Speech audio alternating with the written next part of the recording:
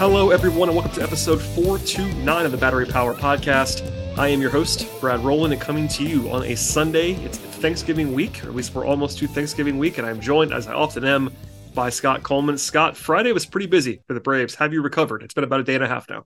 Yeah, there was just a whirlwind there for the Braves of about 24 hours between the 6-player Aaron Bummer trade and then all of the non-tendering and trading. I mean, it was just kind of crazy. And it's fascinating because there's been a lot of movement with this 40-man roster. I don't know if anyone who has necessarily moved was going to be a big contributor to 2024. But anytime you talk about cutting quite literally 25% of your 40-man active roster within like a day and a half, that doesn't happen very often. So there are plenty of things to chat about.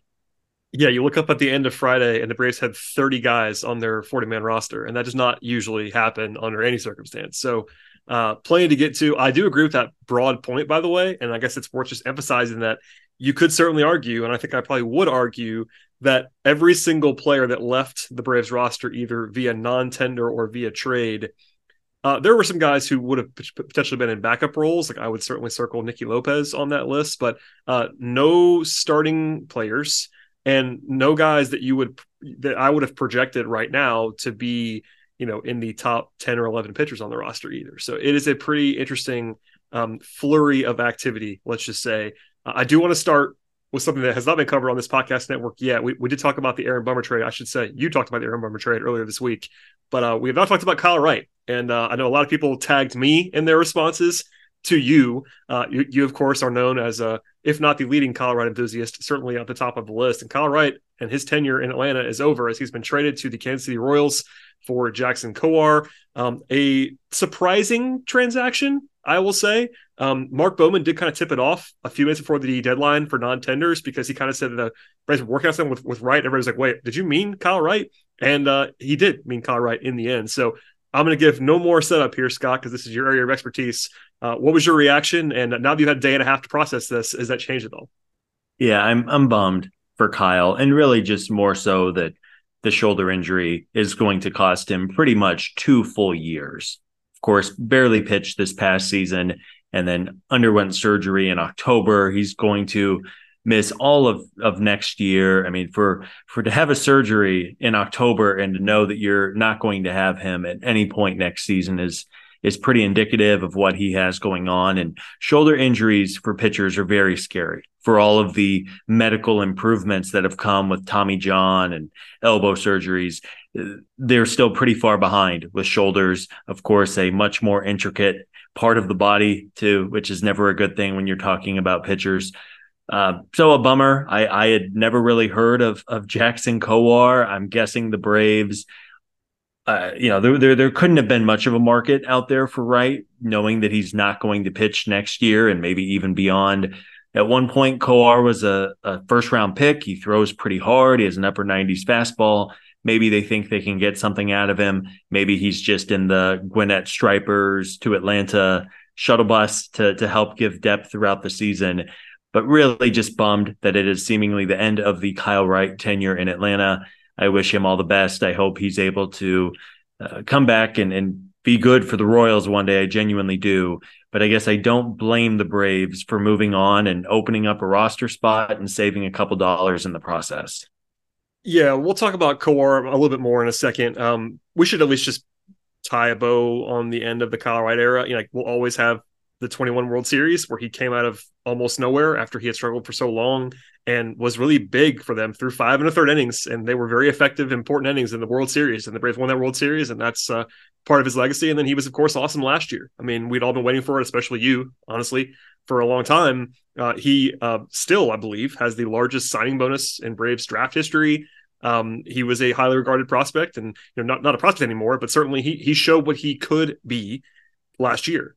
In 2022, I should say, top 10 Cy Young finish. His ERA was in the low 3s, etc. So, I mean, clearly the Braves, you mentioned the lack of market. It seems like on the outside, look, they're not going to say this. They said all the right things on the way out. And by the way, Kyle gave a very classy exit message to the organization and to the fans, et cetera, as he is wont to do. But it seems like you only do this trade if you're the Braves, if you just don't think he's coming back, as far as like being the same pitcher physically, because, you know, it's the shoulder. Shoulders are awful, honestly. You know, elbows are, at this point in time, you don't want to downplay elbow injuries, but elbow injuries are a lot easier in some ways than shoulders. Shoulders are more of a black box. And I mean, honestly, this is going to sound crazy. He was not on my radar as a non-tender candidate to be making you probably like $1.5 million in arbitration, but were they gonna non-tender him? Because they basically got back a package that with all respect to Jackson Kowar, seems like they might have considered non-tendering. Right, that's how bad this return is, honestly. I do too. Yeah, I'm leaning that way. It's fascinating to me, and I think this is what's interesting is you look back on what Alex Anthopoulos says, and he always preaches having depth and utilizing the full 40-man roster. And sure, Kyle is not going to be available next season, but to give up on a player of his pedigree in exchange for a couple of dollars in savings, I tend to think that you're right. I'm guessing that Kyle would have been non-tendered. It wouldn't be a complete shock. I mean, of course, they stuck with Michael Soroka through all of his injuries pre this past week, right? They tendered him a contract. And kind of under the radar, Kyle Wright is probably going to be 30 or 31 years old by the time he comes back from this shoulder. He is not a young man. I believe he was a senior in college when they drafted him. And, you know, he's older than I think you would necessarily expect for a guy who has only really pitched in the major leagues for one full season at this point. Yeah, that's a good note by you. And again, I'm not trying to paint a negative picture. It's just if you do them kind of the math or connect some dots behind the scenes, like the Braves would have had to have a pretty low opinion of what the chances are that Wright gets back to being right or anything close to that to make this move. And that's unfortunate for all parties. We should at least acknowledge, I know you talked about Kowar a second ago. I don't mean this in a negative way. Nothing that he has done at the major league level is a positive. Basically, the stat sheet is about as brutal as it gets. In fact, I think our fearless leader, Chris Willis, found this. He has the third highest ERA in MLB history for players with at least 70 innings of work. And that ERA is 9.12. So that's obviously bad. The sample is not that big. In the minors, he has been better than that, but not been incredible. But you mentioned it, like he does have some stuff. He has some pedigree. And I will guess that the Braves see something here that they like. That does not mean that it's going to work, but I assume they either are, maybe piling on the Royals as far as being a bad organization, and maybe trying to buy low on somebody there, or they just like his stuff. The raw talent. He was first round pick for a reason. But look, I have to be there's nothing on this profile that excites me. It's more of a it's a shot in the dark versus, again, that's kind of why I think it might have been a non-tender. I think that if the choices were non-tender or you just take this back, this is a little bit of an easier sell, even to fans. Like, PR doesn't really matter that much. But I don't know about you. If they had non-tendered Kyle Wright, the reaction would have been even probably more negative from fans than if you get someone back and you say, hey, this guy was a first round pick that we're going to try to rebuild, versus like, hey, we got nothing, like actually nothing back for Kyle Wright. Yeah. Totally. And I'm guessing the Braves and their minor league coaching staff will kind of get him back to ground zero and see if they can tweak something. Again, he throws, his fastball averaged about 96 last year. His slider is 87, 88. So it's not like it's all smoke and mirrors and you're hoping for a guy who can't hit 90 is suddenly going to get big leaguers out. It's worth a chance. And at the same time, we talk about all of these non-tenders. The Gwinnett Stripers are going to need somebody to throw innings. And if he is just in that AAA mix, whether it's in the rotation, maybe they try him in the bullpen or in a hybrid role or something like that, you can do worse than someone who has a little bit of pedigree. And who knows, maybe we never hear. This could very easily be, Brad, the final time we say Jackson Kowar's name on this podcast. And if so, then no harm, no foul. I will just say, and look, I'm not trying to, round things out too much. And I think I'm going to be positive about the Aaron Bummer trade in a second. I got to say, Scott, I don't like this move for the Braves. Now, I'll be the first one to say that it may not be terribly consequential. I'm not ranting and raving here, but I don't, from what the information that we have publicly, I don't love this. I think I would have probably just given Kyle the $1.5 million and given him another year. And put him on 60-day right away and all that. I think that I would have preferred that on the outside. And again, I'm not trying to be a take artist here on this one, but this is one where I understand why they're not doing this. But I think that I would have gone the Soroka route and given him, the $1.5 million to rehab for a year and see what you have in a year, because Wright's pedigree and what he could have been, I just think kind of outstrips what Kawhi is going to be. I could be wrong. That's kind of where I am, though, just to be candid about it. I am in, as we usually are, I am in complete agreement. This was a 19-year-old prospect who throws 100 miles an hour and just can't command the ball. It's like, okay, maybe there's like legitimate upside there. I tend to agree. Now, we are not privy to the medical records. I mean, his shoulder might just be like capital letters. There's a reason why we said that. Like, I think there's a pretty good chance, unfortunately, that he is cooked, because I don't think I think the Braves and this front office has earned the benefit of the doubt over and over again. I just don't think they would have done this if they had any belief that he would be back. And that's unfortunate for all parties, and they have the medical info that we don't have. I'm just saying, from what we know on the outside, I would have given another year probably, but maybe they found a diamond in the rough with Jackson Kowar. I kind of doubt it, but it's possible. Yeah, certainly possible. We will see. I'm sure he'll get an invitation to spring training and have a chance to showcase himself. But just a sad day. I mean, I think for a lot of folks are fans of Kyle Wright. He has a great personal story and what he's talked about. His overcoming the mental hurdles that come with being successful at the major league level and all of that. So wishing Kyle the very best with his recovery. Hopefully, I mean, I genuinely hope that in a decade, we're talking about the worst trade in franchise history is Kyle Wright, because he became a fringe Hall of Famer or something like that. It's just, those shoulder injuries are really scary. And anytime you're talking about a guy who's going to miss 2+ years and is not necessarily a young man anymore at 30 years old, the odds are stacked against him, but let's hope he figures it out. Another day is here, and you're ready for it. What to wear? Check. Breakfast, lunch, and dinner? Check. Planning for what's next and how to save for it? That's where Bank of America can help. For your financial to-dos, Bank of America has experts ready to help get you closer to your goals. Get started at one of our local financial centers or 24/7 in our mobile banking app. Find a location near you at bankofamerica.com/talktous. What would you like the power to do? Mobile banking requires downloading the app and is only available for select devices. Message and data rates may apply. Bank of America NA, member FDIC. Scott, let's move on to the Aaron Bummer trade, and we'll just plug this right now. We did a emergency podcast, and it was not me. It was actually you jumped on with your non-family member, Sean Coleman, who have the same last name, of course, for an emergency show. So I'm going to keep it tight here because you already talked about this. This is a difficult transaction, and I'm aware that not everybody listens to every podcast, so we're going to talk about it a little bit here. There's a lot to sift through, and I don't know if this strikes you the same way as me. I did listen to your show with Sean, but this is the kind of trade, like almost designed in a lab to kind of be different things to different people. I think that if you are, and this is not meant as a pejorative or a negative, but if you're a more casual baseball fan, or you don't like live and die the transaction cycle and roster management and all that stuff, this deal feels like utterly shocking to some people. And I saw lots of reactions about that on social media, and I totally get that. But if you go like a half step or a full step deeper, it kind of all makes sense. And in the end, I kind of like it. Does that make sense as a setup to you? I mean, obviously we are in the population of folks who do live this stuff every day. So it's hard to put yourself in other people's shoes, but it feels like there was like a strong divide on this, to where if you pay super close attention, you kind of understand what this deal is. And if you don't, you like viscerally hate it because it's a 5-for-1 trade with guys that you recognize.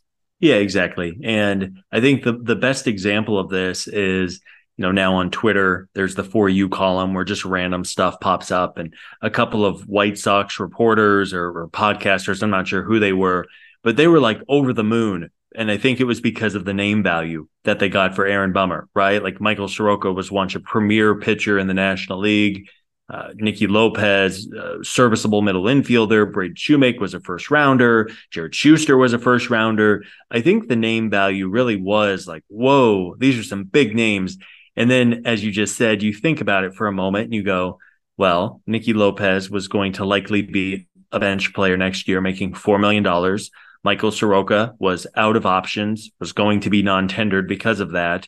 And while we're all rooting for Mike, again, the odds are stacked against him. He was not great this past season, just didn't have the full command. We know about Jared Schuster and his limitations. Braden Shoemake is your very prototypical career minor leaguer. And then Riley Goins was a ninth rounder. Who knows what his future holds. So yeah, on the surface, you're like, whoa, okay, those are some pretty known names. It's not like these are a bunch of teenage international free agents who hadn't even made their way to the U.S. yet in the organization.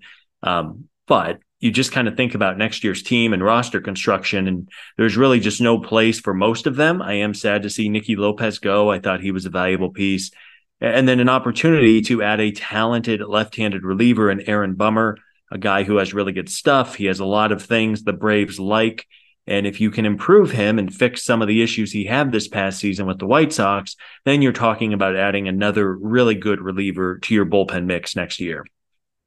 That tracks for me too. And look, Alex loves to fortify the bullpen, and it's something that has worked for the Braves over a large period of time at this point. And you lay it out player by player. Like, I know Steven, our mutual friend and colleague, talked about like it's almost, if you break it down, it's not this simple, but it's kind of almost Nicky Lopez for Aaron Bummer in some respects, not to pile on anybody else, but he was the only guy that projected to be on the roster, like for sure next season if he was on the team. And like you said, $4 million, I think is appropriate for Nicky Lopez, but that is a large price tag for a backup. And I think Nicky Lopez is one of the best defensive infielders in all of baseball, like maybe in the top 2, 3, 4 in that category. But he hasn't hit a ton, and I like him a lot. But if they plan to have Arcia be full-time every single day shortstop, and that's probably an overpay for what you're going to get out of Nicky Lopez. So I kind of get it through that lens. And even if you include that, maybe the White Sox don't do this deal without Nicky Lopez in it. I mean, it is what it is. Soroka, same thing. Like you said, Schuster, I don't think much of. Braden Shoemaker just can't hit, man. I'm sorry to say that. He just can't. So, yeah, it's a lot, but you have to factor in, as we'll talk about more later on in this podcast, as we already talked about with Wright, the logistical reality of guys having to be tendered contracts means that, if you can get something of value for a guy that you are about to literally cut, because that's what non-tendering is. It's basically you're just cutting a guy. They were going to cut Soroka. They were not going to tender him a contract. It seems for all the world like they were not going to tender Nicky Lopez. So you're getting something for those guys instead of getting nothing for those guys. Maybe Wright's the same thing. Schuster have some value, but they're not going to get you huge returns given what they've been so far in their career. So we say all that to say, like, you don't have to love Aaron Bummer, as we'll talk about him in a second, as a player. And a theme of the rest of the podcast, I think, in some ways, is going to be people who really love to focus on ERA versus people that do not like to focus on ERA all that much. But putting Aaron Bummer to the side, I'm pretty confident, and I don't know if you agree with me here or not, I'm pretty confident the Braves think Aaron Bummer is a good reliever. Maybe not a great reliever, but a good reliever. And put your own evaluation of that to the side. If he's a good reliever for them, this trade makes perfect sense. If he doesn't work for them, it's going to get criticized. But the downside risk, in my opinion, I think yours from the way you said it, is not terribly high here.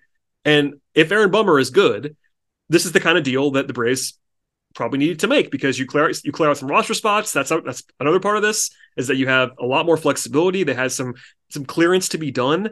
They bolster the bullpen, and you give up, all due respect, not that much. It's just more of a volume play. Yeah, and I would be surprised. I'll say it that way. I would be very surprised if you and I do a podcast in 6 months and go, man, Braden Shoemaker is killing it with the White Sox. Or yeah, I mean, that's what I'm not worried about, honestly. Shoemaker's not the one I'm worried. I mean, look, you said it with Wright. I will give the same thing that you said about Wright about Soroka.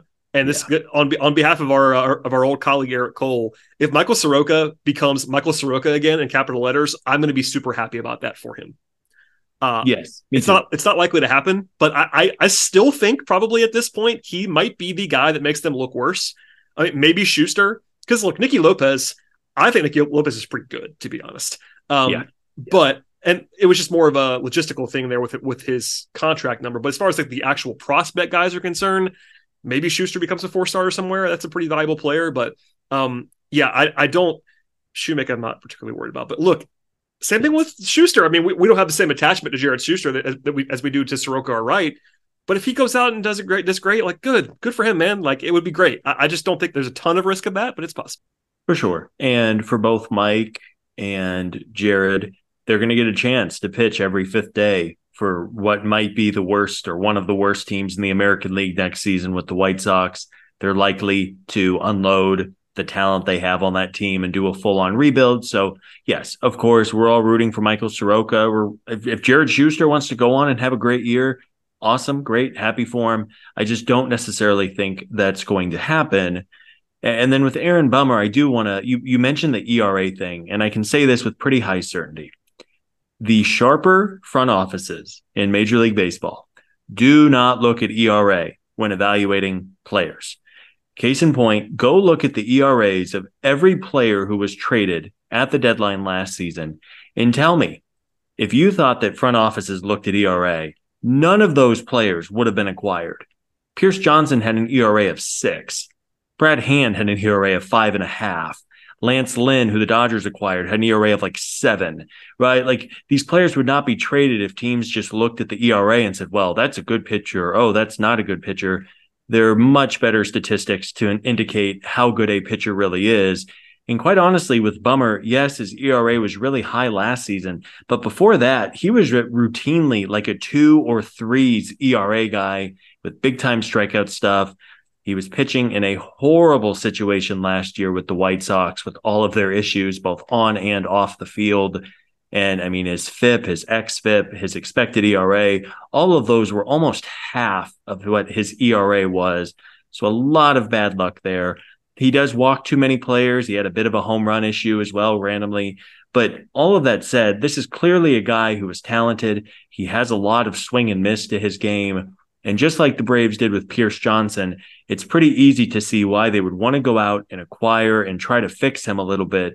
And if you can, then you have a really good reliever only making $5.5 million this season with 2 club options added after that. And if he isn't good, if it doesn't work out, guess what? He's like the 6th or 7th guy in your bullpen, and you can non-tender him or not pick up the club option in a year, and then you move on, and more than likely you're not going to be feeling the pain of this deal for much longer. Yeah, and look, as much as we have just talked about how it makes total sense, it may not work. I mean, Aaron Bummer may not work. It's the volatility of the relief market, as we always acknowledge on this podcast. But you did a great job laying that out. Like, he was extremely unlucky last year. It's not, I mean, one half step below the surface will tell you that. For instance, he had a 55% strand rate last year, Scott. That is one of the lowest in baseball, and that has nothing to do with you. You know what I mean? That's about the guy who comes in after you that allows runs that go on your ERA total. That's one area where he got very unlucky. Like, he had a FIP in the mid 3s with an ERA over 6.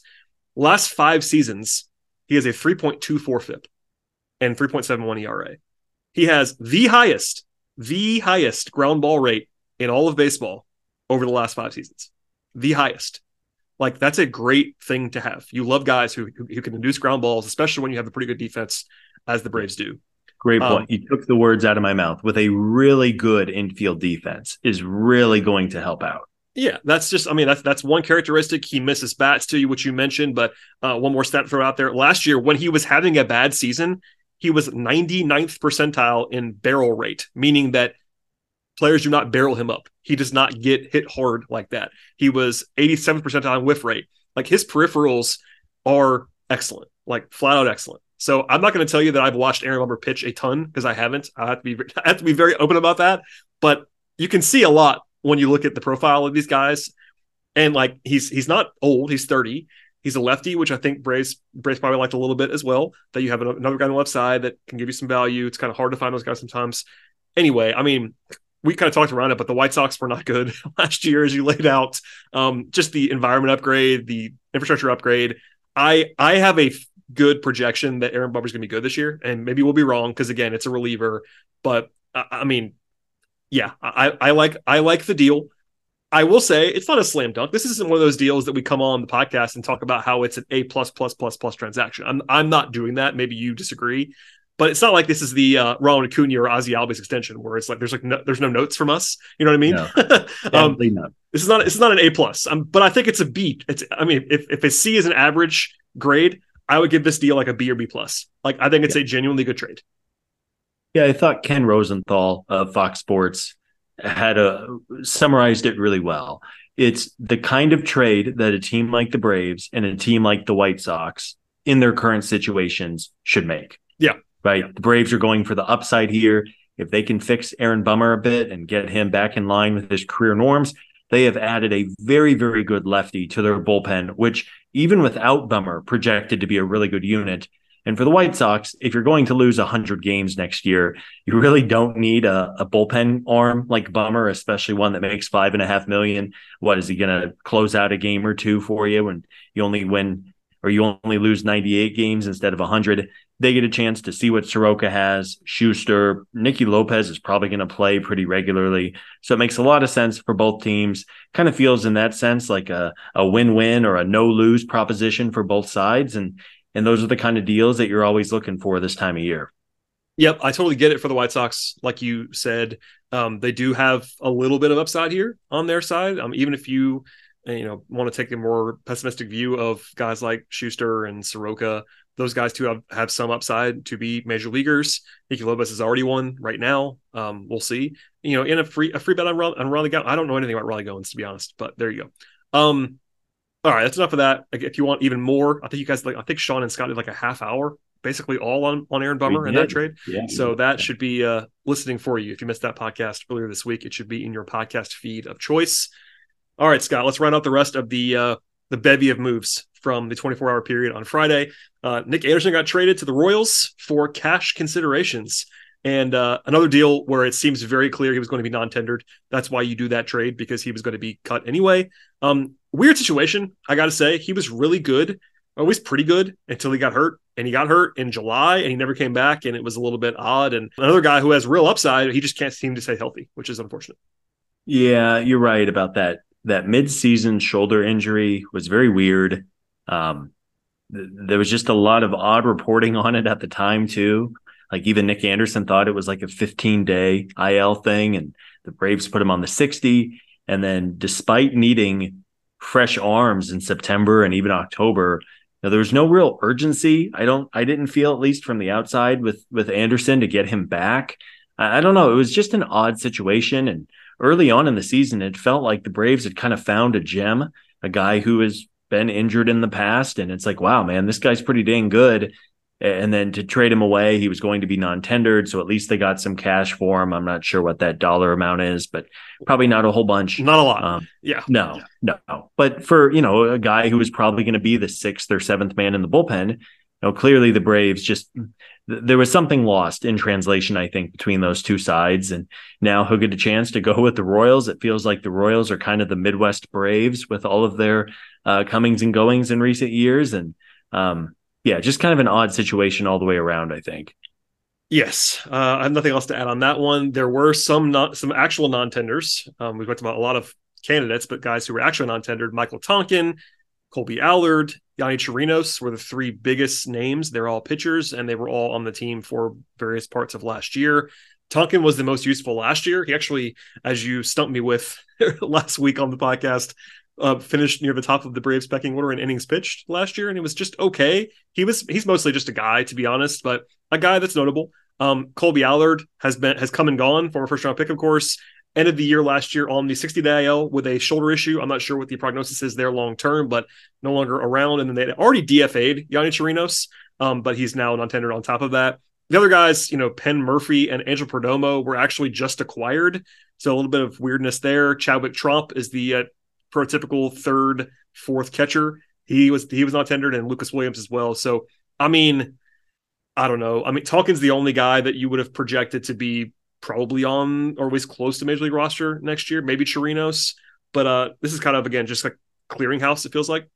Yeah, it is. And I think there was something like 63 players were non-tendered on Friday evening, 63, and 7 of them were Atlanta Braves. And it was really actually, and that does not include Anderson. That does not include Soroka. That does not include Wright. If they were going to, so you could say that they kind of avoided a couple of them with trades. They were maybe even close to like 9 or 10 of guys who were functionally non-tendered.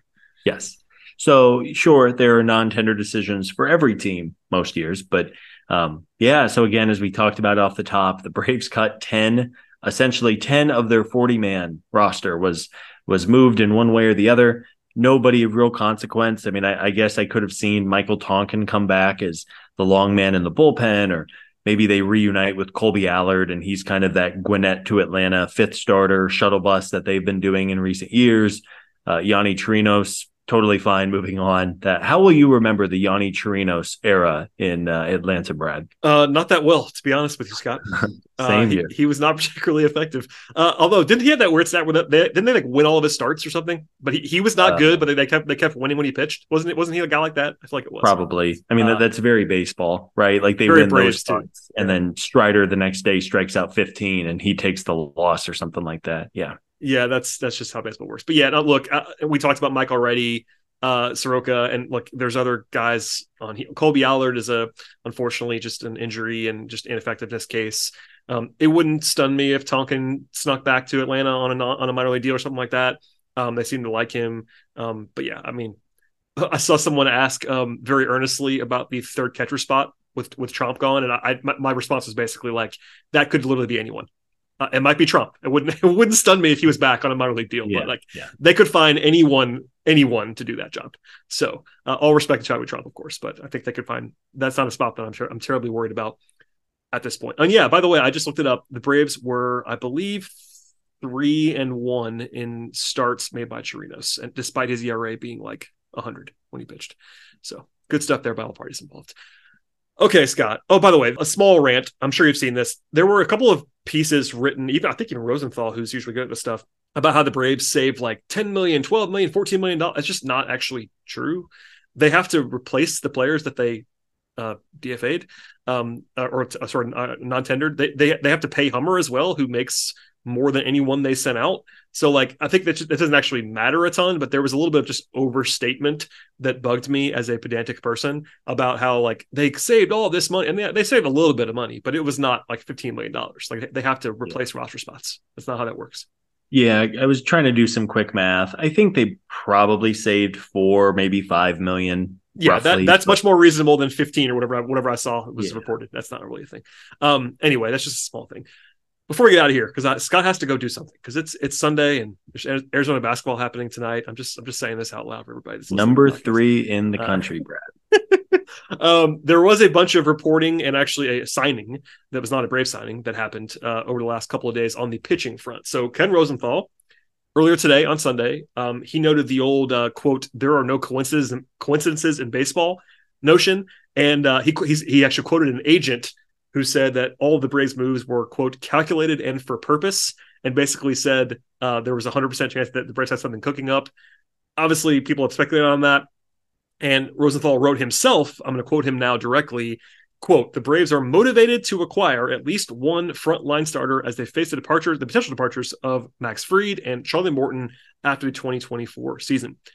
Obviously, it's something we talked about a lot. So not anything breaking news there, but for Rosenthal to say flatly that the Braves are, quote, "motivated to acquire a, quote, frontline starter," that's not a coincidence, I don't think. Anyway, he wrote earlier this week, too, before I throw it back to you, that there's this notion out there in some corners of baseball internet, the Braves don't want to go super duper high on average annual value because they don't have anybody on their team making more than $22 million right now. But Rosenthal basically said that's not the case.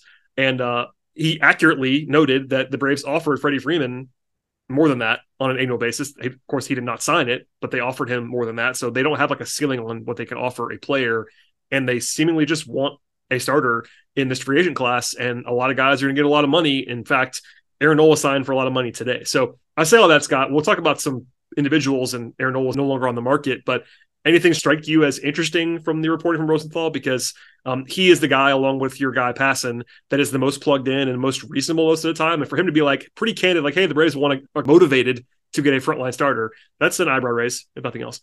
Yeah, it just feels like, and I don't know if you feel this way, Brad, but it just feels to me like they are going to sign one of these free agent starting pitchers. Am I alone there, or do you? I mean, I'm getting there. I was kind of already there.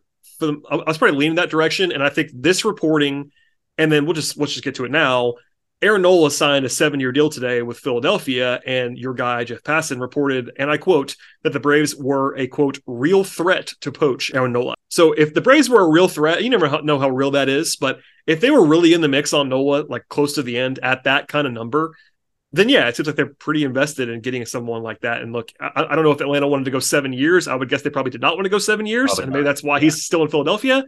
But Heyman also reported that Nola took less from Philly. I'm kind of skeptical of that. I don't know about you. That seems like some after the fact spin, if I had to guess. But regardless, if the Braves were actually in the mix on Nola anywhere near that price, and we could talk about that price at another time if you want to, but yeah, I'm kind of on your side. It seems like they want somebody, John Morosi, that comes with a huge caveat for me anyway. He's talked about how the Braves are a possibility with Sonny Gray. In fact, I think today he said they were one of the top suitors for Sonny Gray. That's a guy I know you've liked for a long time. He's not quite on the Aaron Nola tier of money, but that's a real guy. So I'm to answer your question in a long way, yes, I think I agree with you that they're at least trying pretty hard to sign somebody. For sure. And, it was also reported that you mentioned Passan saying the Braves were a threat to poach Nola. It was also reported by Bob Nightingale. Your guy, Bob Nightingale. Bob Nightingale gets made fun of with good reason. With good reason, yes. He gets for being a goofball and all of his stuff. But he does really quietly break a lot of things. He's just not good at promoting his own work. He's a bad tweeter. He's just an awful tweeter. He makes mistakes as far as spellings, and he's become a caricature. But you're right that he had Nola first. Everybody kind of reported that he was the first one to have Nola. So, and not even Twitter. It was buried 1,000 words down in his weekly USA Today column. It's what are you doing, Bob? It's crazy, right? Wouldn't someone at USA Today, his editor, go and say, "Hey, Bob, we want a separate article saying that Aaron Nola is closing in on a deal with the Phillies." I mean, a huge deal, 7 years, $172 million. Based on the reporting, I would kind of connect the dots and think that the Braves were probably more at 5 or 6 years and maybe $25 million or so for Aaron Nola, who is good, to be sure. I would not have given him 7 years. That scares me a bit. But with Sonny Gray, Eduardo Rodriguez, Blake Snell, Yamamoto, who I believe gets posted on Monday. Yep. There are some really talented starting pitchers who are going to hit the market and probably won't cost 7 years. Maybe Blake Snell gets 7, but if they want to go for a Sonny Gray, I'm guessing he's probably 4 years or so. Same for Eduardo Rodriguez and all of that. So there are pros and cons with all of these guys. None of them are perfect pitchers by any means, but it does sure feel like, to me anyway, and I felt this way a little while, that the Braves will use free agency to address the starting rotation, and then they will likely make a trade to upgrade left field, although we will see about that. Yeah, I think that is the most likely scenario for sure, which I think we said recently, but it's almost feeling more like that by the day. We talked about Gray before, nothing new there. He is an older guy. He just turned 34. He may not have the durability of someone like Nola. By the way, I pulled some numbers on Nola that are not relevant anymore, but Aaron Nola has been way better than people realize. And even me, I will raise my hand. I did some research on Nola before he signed today for this podcast. Man, he's been really good for a long time. I think we kind of know he's good, but he's been better than I thought he has been for a while. Anyway, I agree with you on 7 years though. It will shock me if Alex gives anybody a 7-year deal as a pitcher. Yes, as a pitcher, for sure. But anyway, we'll see where the line comes in on any of these guys. Gray is going to be cheaper than that, obviously, shorter years, but he's the kind of guy that, durability, not a strength necessarily, but has some real upside when it matters.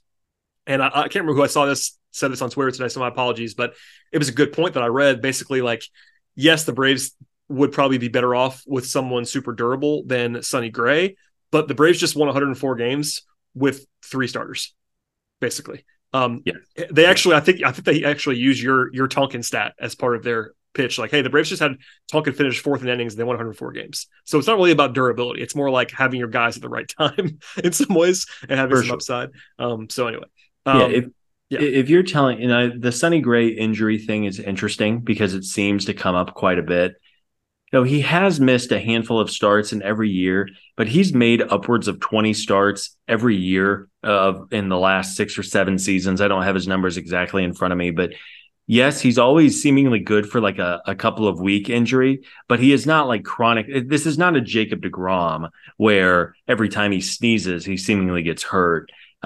He is on, middle 30s. He's not a young man in the eyes of baseball anymore, but Eduardo Rodriguez is also a really good starter, left-handed, of course. So there are options here. And as we've kind of outlined, I really think the Braves, and they know this, without Charlie Morton more than likely in a year, and presumably no Max Fried Sean and I also talked about this a bit on the podcast a couple of days ago. Just seems like Max is headed to free agency for better or worse. And then if Charlie retires, you're looking for 2 starting pitchers in a year. If you have to find 3, that would be pretty crazy. So it sure just feels like for all of these reasons that they will add somebody of impact to the rotation for this upcoming year. It really does at this point in time. So we'll come back on, maybe we'll get breaking news on Monday. But until then, as that kind of always happens, we'll leave it there for now. We could talk about Shohei Ohtani again because Morosi reported that he is intrigued by the thought of the Braves. Anyway, lots of Ohtani. Hey, Shohei wants to win. I can't think of an organization better set up to win over the next 5 years than the Atlanta Braves. Well, the real pitch, I'm not sure if you saw this. The real pitch was there was a report out of, I think it was like California somewhere, that Ohtani actually wanted his meetings with teams to be kept quiet, which allowed everyone to get their Braves jokes off about how good Alex is and not leaking anything. So, hey, if Shohei wants to be private, Atlanta's a great place to do that. Just keep it under wraps. Good. Shohei does, how do I say this? He is a private person. He has been hounded by media outlets all over the world for the better part of the last 5 or 6 years. So I can say with certainty that it will not turn into a circus. I have connections to the Angels front office. There's some personal connections, and just hearing about Shohei as an individual and as a human being, this is not going to be a circus. I think it's going to be a fairly quiet free agency wherever he ends up. And I guess it's not 0%, Brad, that Shohei could come to Atlanta. Yes, not 0, and probably not much higher than that. But hey, not 0. So we'll leave it there. That's the title of the podcast. Not 0, but not 0, but maybe a little bit more. Yeah. I mean, there's news we'll just breeze past because it's been covered by Sean and others. The All-Star Game's coming back to Atlanta 2025. Ronnie won the MVP unanimously, which we talked about last week, and that ended up happening. Shouts to Ronnie. He was awesome this year. I'm going to leave off my rant about Blake Snell winning a giant margin Cy Young win, despite having the highest walk rate and the highest strand rate in all of baseball. That's not a joke. That should not be possible to win the Cy Young with 28 first place votes while having those numbers. But hey, ERA rules all, Scott. ERA rules all. Yeah. There are a lot of dinosaurs in the BBWAA. And he was good. To be fair, he was good this year. He was. But you shouldn't be winning nearly unanimously with his profile. That would be my only point. Right. Ronald Acuna Jr. is unanimous award winner because he did something that has never been done before. Right. 70 steals, 40 homers, insane season. Those are the kind of players who deserve to get all of the votes or just about all of them. Blake Snell, very good. But yeah, I don't know, man. I just can't get into award voting. I just don't. I want the Braves to win. I want them to be deserving, but I just don't care. There's a reason why that was mentioned briefly at the 40-minute mark of the podcast, and that's because of our general desire to avoid award voting talk on this podcast. Okay, briefly, before we get out of here, we got a question from Joss, who said, what is the most overrated Thanksgiving side item? And because it's Thanksgiving week, Scott, we are 3 or 4 days away now, if people listen to this podcast, from Thanksgiving. I thought it was a good idea to end this podcast with that question. I will change it a little bit and also ask you for your favorite as well to make it a little bit more positive. But favorite Thanksgiving side and most overrated, Scott Coleman, the floor is yours. So I'm going to go off the question a little bit here. I want to make a personal shout out. Oh, no. Everybody out there to let them know that ham is disgusting. Oh, no, that's not boo. That's not the opinion of this podcast. That's the opinion of one host on this podcast. I'm pro ham. I'm very sorry to say, Brad, that you are wrong and I am right. And I once went, not Thanksgiving, but a Christmas dinner, and they had a ham, and that was the only protein option. And I was so sad. And I just loaded up on mashed potatoes and green beans, and it was bad. Man, most overrated. I'm not a big, I don't know. People probably have different sides, right? Like I'm not a big mac and cheese guy. I don't know if mac and cheese is like a fairly common Thanksgiving side. I don't know. I eat everything. I should have come better prepared, Brad. What about you? Okay. So most overrated, this is probably going to get me yelled at. I don't like anything with a sweet potato. Oh, that's okay. Good call. I'm out on that. I would agree. You know what?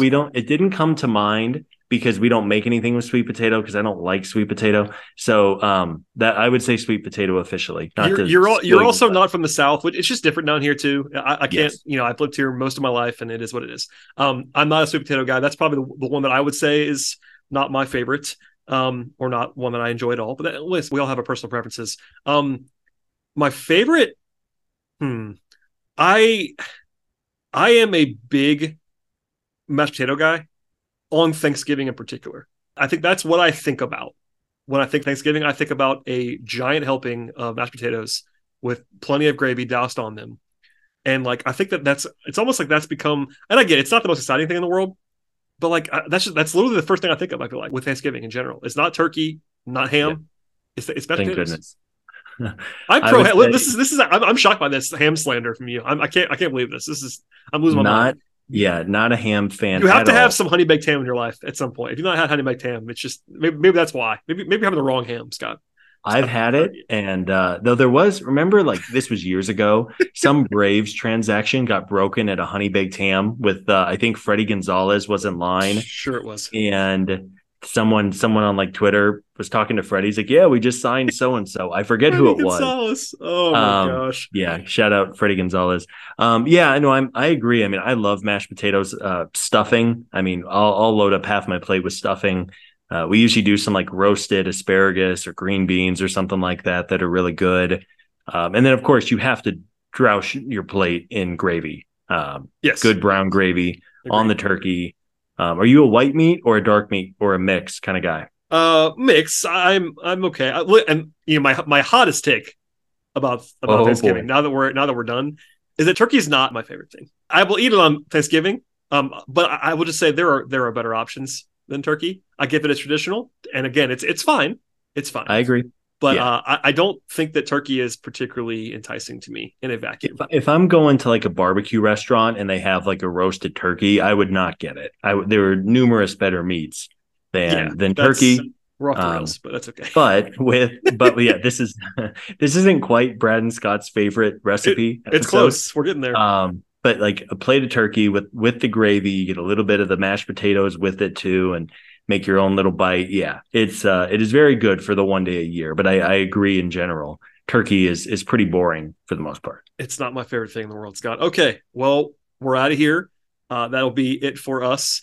I think unless there's a big transaction, if there is one, then perhaps you and I will circle the wagons in the next couple of days. But I think the odds are that it'll be the last one for you and I together until after Thanksgiving. So happy Thanksgiving to you, Scott, and to all of our listeners.